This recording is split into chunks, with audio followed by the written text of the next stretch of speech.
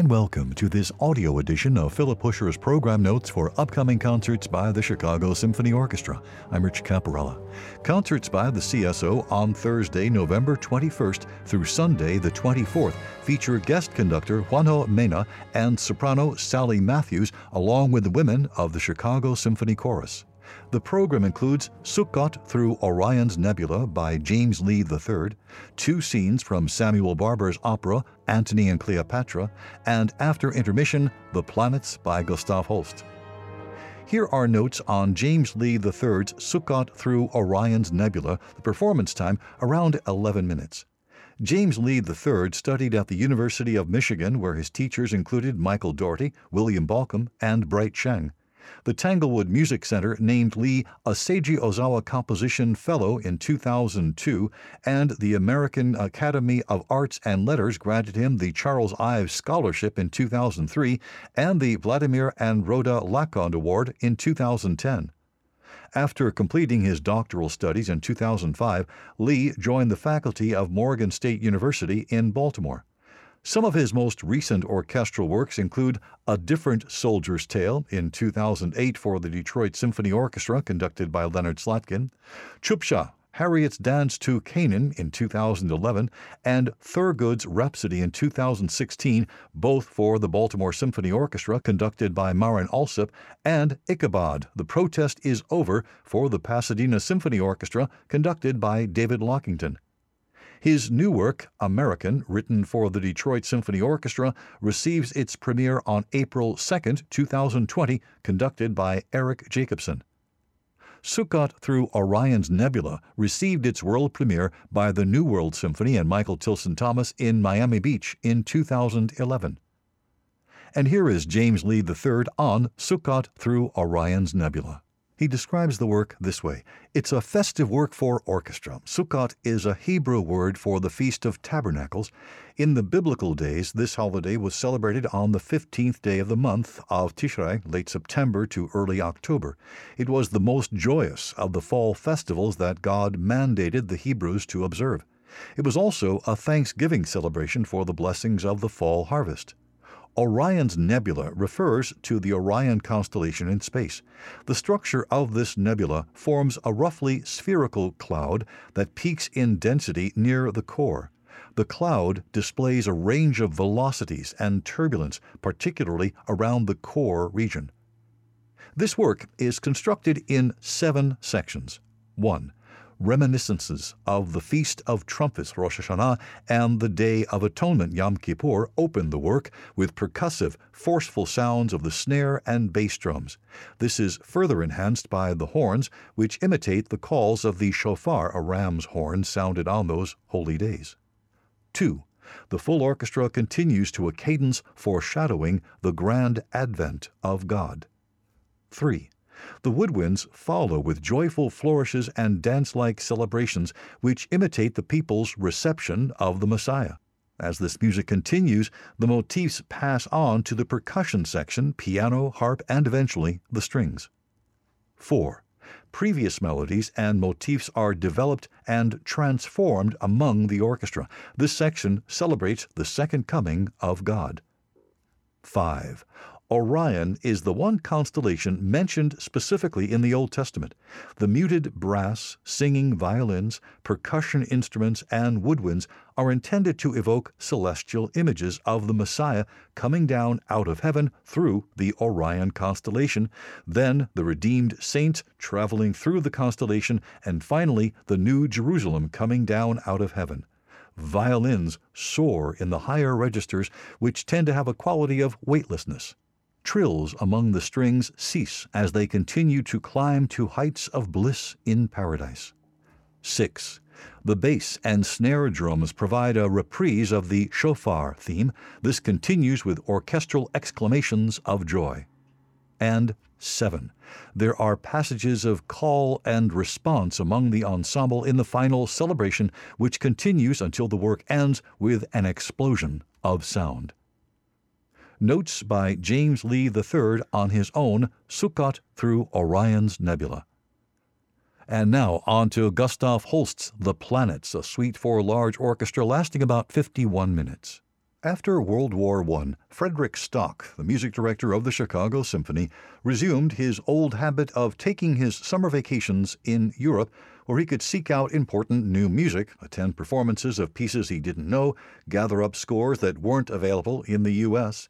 "One of the novelties I brought from London," he wrote to Francis Glessner in September 1920, "is called The Planets, composed by Gustav von Holst, who, by the way, is a cousin of our natural musical friend Hermann von Holst in Chicago." John and Francis Glessner, whose pioneering H. H. Richardson House on Prairie Avenue is now considered one of the landmarks of residential architecture, had enjoyed unusually close ties to Chicago's orchestra since it was founded in 1891.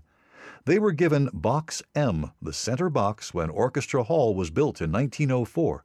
And after Thomas's death the following year, they established a bond with Stock, his successor, that transcended a conventional conductor-patron relationship. Francis was one of the few Chicagoans Stock felt he could talk with candidly about music. The Holst that the Glessners and Stock knew was one of Chicago's leading Prairie School architects. In 1905, he had designed architectural buildings for the Glessners' summer place in New Hampshire. 2 years later, he, along with Stock, John Glessner, and the Chicago composer John Alden Carpenter, was one of the founding members of the Cliff Dwellers Club that soon settled atop Orchestra Hall.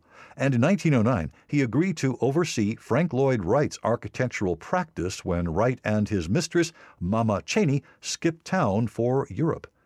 When he wrote to Francis Glessner, Stock had not yet heard The Planets. In fact, the premiere was still 2 months away. It had been privately performed in September of 1918 in London, but he brought the score back to Chicago with him, intent on introducing the work to America, which he did on New Year's Eve, 6 weeks after the London premiere.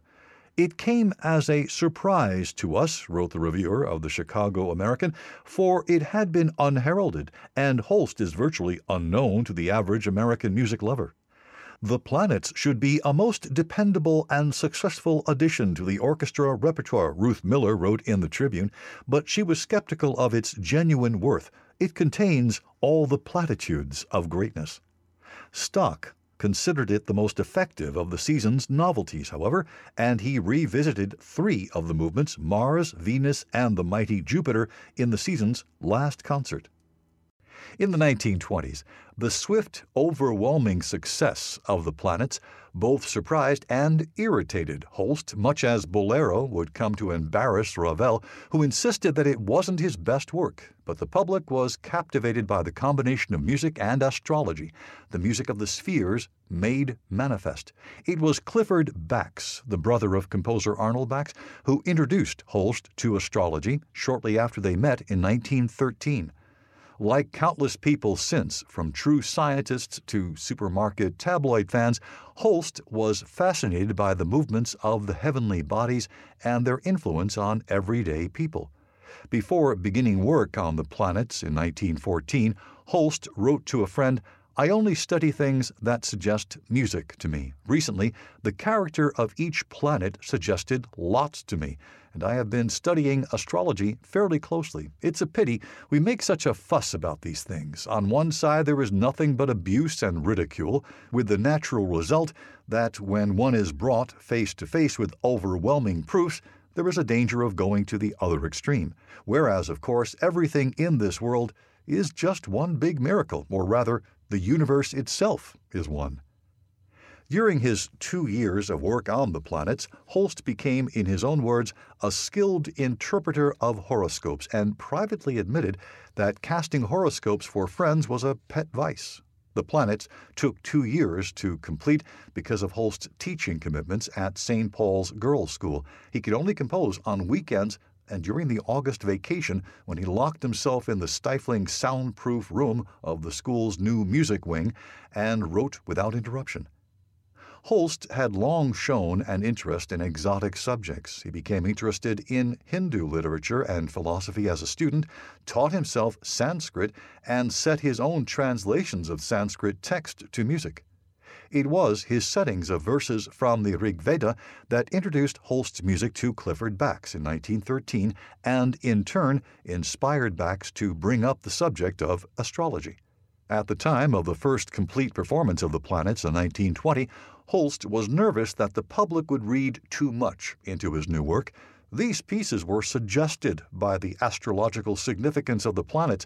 There is no program music in them, neither have they any connection with the deities of classical mythology bearing the same names. If any guide to the music is required, the subtitle to each piece will be found sufficient, especially if it can be used in a broad sense. When the score was published the following year, Holst was careful to give it the plain subtitle Suite for Large Orchestra, again suggesting that the planets should be considered as music first and last. Holst's daughter, Imogen, a musician herself, remembered that at the first private performance in 1919, the audience felt certain that the first movement, Mars, the bringer of war, with its horrible pounding rhythm, ungainly march in an unmarchable 5/4 time, and noisy brass fanfares, was a description of the war that was still going on.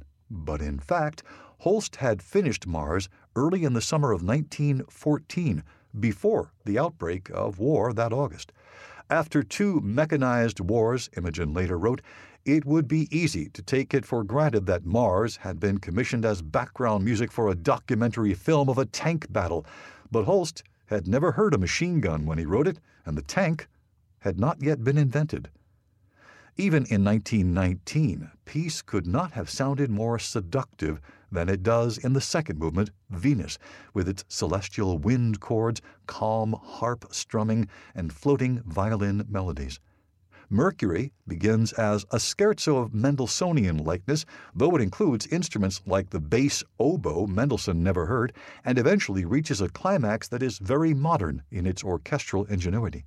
Holst's choice of instrumental colors is always keen, a reminder that when his own musical schooling disappointed him, he read Berlioz's exhaustive classic treatise on instrumentation from cover to cover. With its dancing tempo and cheerful tune, Jupiter is a friendly and inviting planet. At the first rehearsal of this movement, the cleaning women in the corridors of Queen's Hall reportedly put down their mops and began to dance. A few years later, Holst brought Jupiter down to earth by turning its big central melody into the patriotic anthem, I Vow to Thee, My Country. Saturn is remote and mysterious, suggesting the slow but relentless march of time and making humankind seem very small and insignificant. Holst said it was his favorite movement.